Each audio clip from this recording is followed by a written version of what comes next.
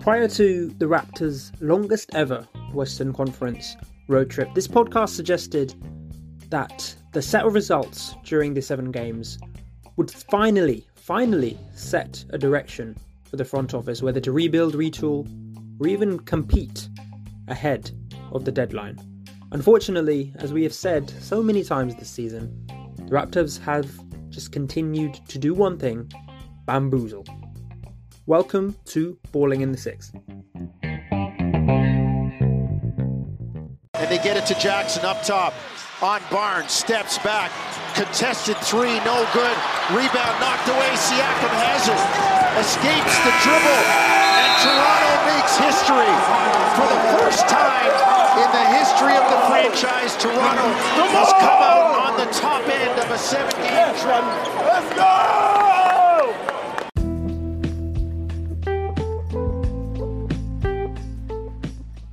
So this long, endless, confusing road trip started with one of the Raptors' best results and performances of the season. Sacramento, after being somewhat of a joke, almost the best part of the decade, have really turned it on this year. As any, even casual NBA fan knows the phrase, light the beam.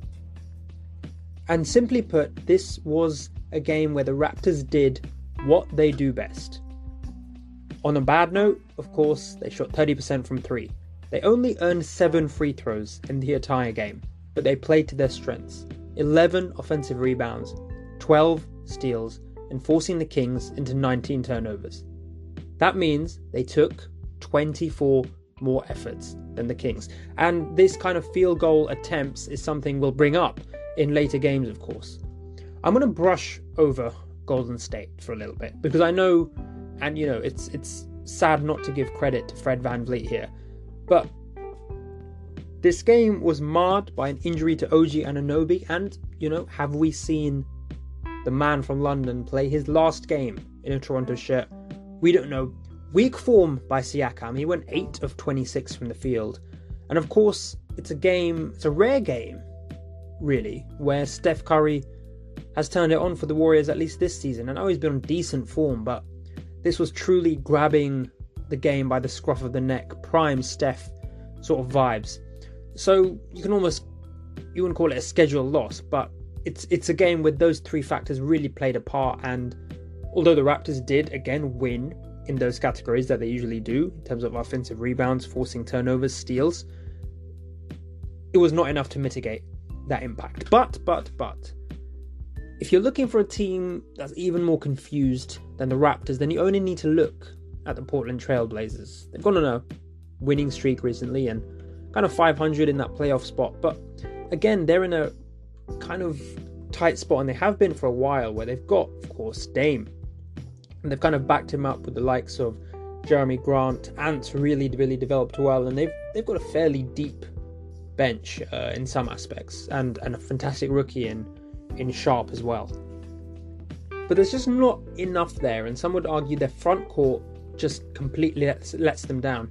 Nurkic didn't play this game, but I know Portland fans have been complaining about him for a while and his consistency.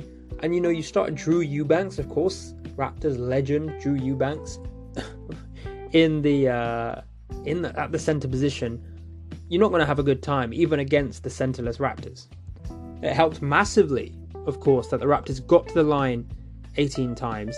Didn't shoot terribly from 3, 10 of 30. But once again, it's those offensive rebounds numbers. They beat Portland 15-3. And you got to give shout out. It's one of the lineups, and it was the first time, of course, since OG went down, that you kind of had this lineup of VanVleet, Gary Trent, Scotty Barnes, Siakam, and Precious. And you're kind of looking at Precious in there as a starter. He went 11 of 16 this game, 13 rebounds, and really good double-double, and plus 27 on the floor, of course. Precious is one of those rare positives from a season like this. Bringing him in the starting lineup, of course, weakens your bench. That's how logic works.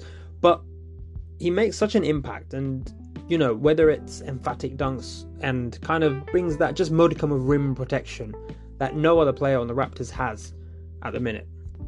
And you're going into the Phoenix game, 23 and 28. You're sort of feeling high. You won 2 of the last 3. You're playing against quite a weak Phoenix team, a Bookerless Phoenix side who, if we're said to believe, are targeting star point guard Fred VanVleet. And yet, when it came to that crucial fourth quarter, it just didn't work. Beaten 32 and 22 in an 8-point game in the end, you saw Mikal Bridges, 29 points, but scored plenty of them in the fourth and made some really tough mid-range shots. Obviously, as DeAndre Ayton said afterwards, it's the type of plays that Booker usually does. Simply deferred to Mikal. And one thing you notice here as well is the way they use their bench. Damian Lee, Isaiah Wainwright, Dario Saric, all playing double-digit minutes, and the latter two kind of playing up to 20 there. All pluses on the floor. No one in the entire Suns roster, and there were 14 players who played for the Suns, was a minus in that aspect. And the Suns are in a little bit of a difficult spot. They've got to go for it. They've got to probably trade CP3 away and make a win-now trade. But they've got the bench to do it. And, if I was a Suns fan, I'd still be pretty high on this team. It almost made that Utah loss, the 131-128 loss, just that little bit tougher to take.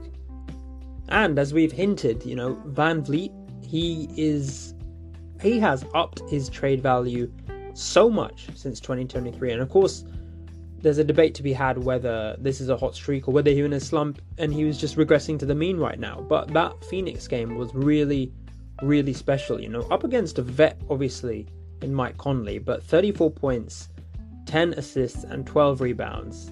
That kind of triple-double, I'm just going to say that's worth a lot of picks for any GMs listening. But, same things happens, and I'm kind of upset Varal's not on this because he loves to wax lyrical about the Jazz. But the bench for the Jazz, you had Vanderbilt, Rudy Gay, Colin Sexton, Malik Beasley playing significant minutes, and the latter two, scoring double digits there. But the main focus here actually was 2 players, Thaddeus Young and Kessler. You may remember back at the last trade deadline, Masai Ujiri and Bobby Webster just wanted a little bit more experience, a bit more panache in the team. So they decided to trade away Goran Dragic and their 2022 first round pick for Thaddeus Young and Drew Eubanks, who of course is now somewhat tearing up for Portland. But that pick, which eventually found its way to the Jazz, the number 20 pick, they drafted Wayne Kessler. And I think the narrative around it is very disingenuous. Kessler, of course, there were 21 teams which passed. And there was no guarantee at all that if Masai had this pick, he would have gone for it. Draft hindsight is probably one of the worst things to look back on. Because even in this draft, you've seen, top 10 picks struggling in the G League. I can't remember the guy's name off the top of my head. And then you have, people within 10 to 30, becoming starters on, winning teams. It's different like that. You have no idea. The development arc, despite all the scouting that's out there, is so difficult to predict. And so, while yes, Walker Kessler did dominate this game and really kind of showed up Thad Young, who was -5 in his 14 minutes on the floor, despite 3 steals. Walker Kessler with 14 rebounds. He is being talked about because he is what the Raptors need right now, but no one, and you are disingenuous if you did say you knew, no one knew that it is what he needed when the draft came around in 2022. And we know Masai and Bobby are some of the best drafters out there. What they've turned, they've turned a 27 pick into Pascal Siakam, of course. So you got to trust them, you got to trust the front office. And, just because we could have had it's hypotheticals, they're not healthy to talk about, they're not even worth talking about. Let's move on to something more positive. I say the Houston win is probably worth skimming over. Houston, worst team in the league at the minute, with a 13-40 record. They're the ones doing tanking right. But it was quite odd to watch this game and see how the Raptors just couldn't get away from the Rockets. This was despite 32 from VanVleet, 29 from Gary Trent, and 23 from Siakam. And it's a real shame that they all had to play 35 minutes plus. This wasn't kind of a game for Flynn, Banton, Hernan Gomez, Koloko to come in and do their thing and even still pick up the win. But there was no way to kind of get away from these pesky Houston players. Of course, you have Eric Gordon, the one vet on their team. But then players like Sengun, an excellent playmaking excellent playmaking big man who's really shone in his sophomore year. And it'll take a while for the Rockets to get it right and come back to even just being a semblance of a competing team. But they will eventually, and they've chosen a direction. The Raptors still struggle to beat them. This could have been a very, very ugly night for Houston if they'd won. This would have really messed up their tank at the minute. I know there's a lot of competition for those lottery spots. The Raptors did pull out the win. Again, giving some momentum, giving some trade value to those players. Now, a lot of people say, if the front office do want to go for the lottery, they should start tanking now. But you only breed good play through good results and confidence, and that comes through wins. So if you're going to tank, maybe try and do it. I mean, come on, February 9th is not far away at all. Once that happens, you've got Utah, Detroit, Orlando. You start Banton, Flynn, Koloko. You can do all that. For now, though, wins are important. And that's why the Raptors game against the Grizzlies was probably the most indicative of the direction that the front office need to take. And there's only 2 words you need to hear right now. Well, 4 words. Fourth quarter Scottie Barnes. This guy has been so impressive when it comes up clutch. It kind of makes you question, why isn't he doing it for the first 3 quarters? And we have touched on that before. But in the last 5 minutes, when the game is within 5 points, Scottie Barnes is 23 of 29 from the floor. I'm kidding, he's not that good. He's 23 of 39. But he's at 4 out of 8 threes. And this Memphis game, he scores 2 buckets over kind of a Defensive Player of the Year nominee in Jaren Jackson Jr. And he goes from 3 points to 16 points in the space of a flash. Absolutely comes up clutch. And you saw after how good that is for a sophomore's confidence. He's not had an amazing year. Of course, he's really stepped up since 2023 came around. But he's still not had an amazing year. And, going to the fourth with 3 points, you wouldn't be confident. You say, maybe, you got Boucher and Thad who combined for 31 points. Maybe you rest Scottie for the fourth. But he's shown that he still has that clutch gene. It's just a question of why isn't he showing it elsewhere? What happens in those first 3 quarters? Now, there's a little theory, and it's probably a very sensible sports theory, that you have so many big pieces on this team. Right now, it's VanVleet, Gary Trent, and Siakam. And Precious to an extent, but we'll just count the first 3. When OG's back, you have OG. Scottie Barnes becomes the 4th or 5th option.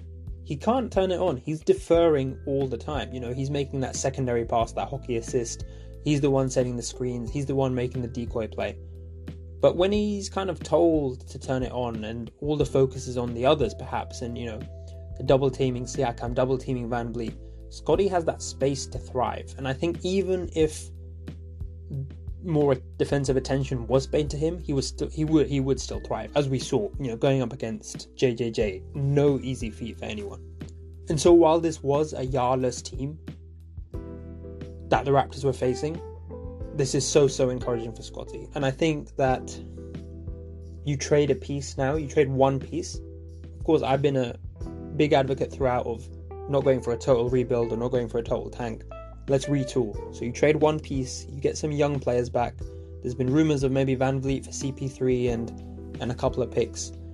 And suddenly Barnes has the bigger role on the floor. You play out the rest of the season. You take what it is. If it's a play-in, it's a play-in. If you're tanking, it's a tanking. You get a great pick. Win-win either way.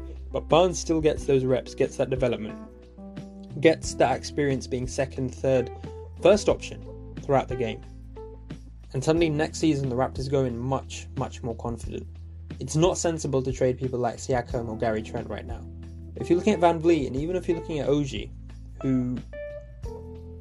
whose perception has changed, I would say, and we'll discuss that more in a trade episode in a few days. Perception has changed in a lot of fans' and analysts' eyes, and you get a good return, including young players and picks.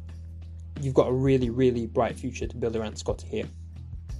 Guys, this has been Balling in the Six. We're going to bring you a trade episode soon. Before that, there's going to be games against San Antonio and Utah, Detroit, Orlando. You look at those four, you think the Raptors, currently 25-30 at the time of recording, they could be approaching 500 very soon. All depends, of course, on what the front office do between now and that San Antonio game. But, for once, Raptors fans, you can enjoy that feeling of winning while also enjoying that feeling of developing your players. This has been Balling in the Six.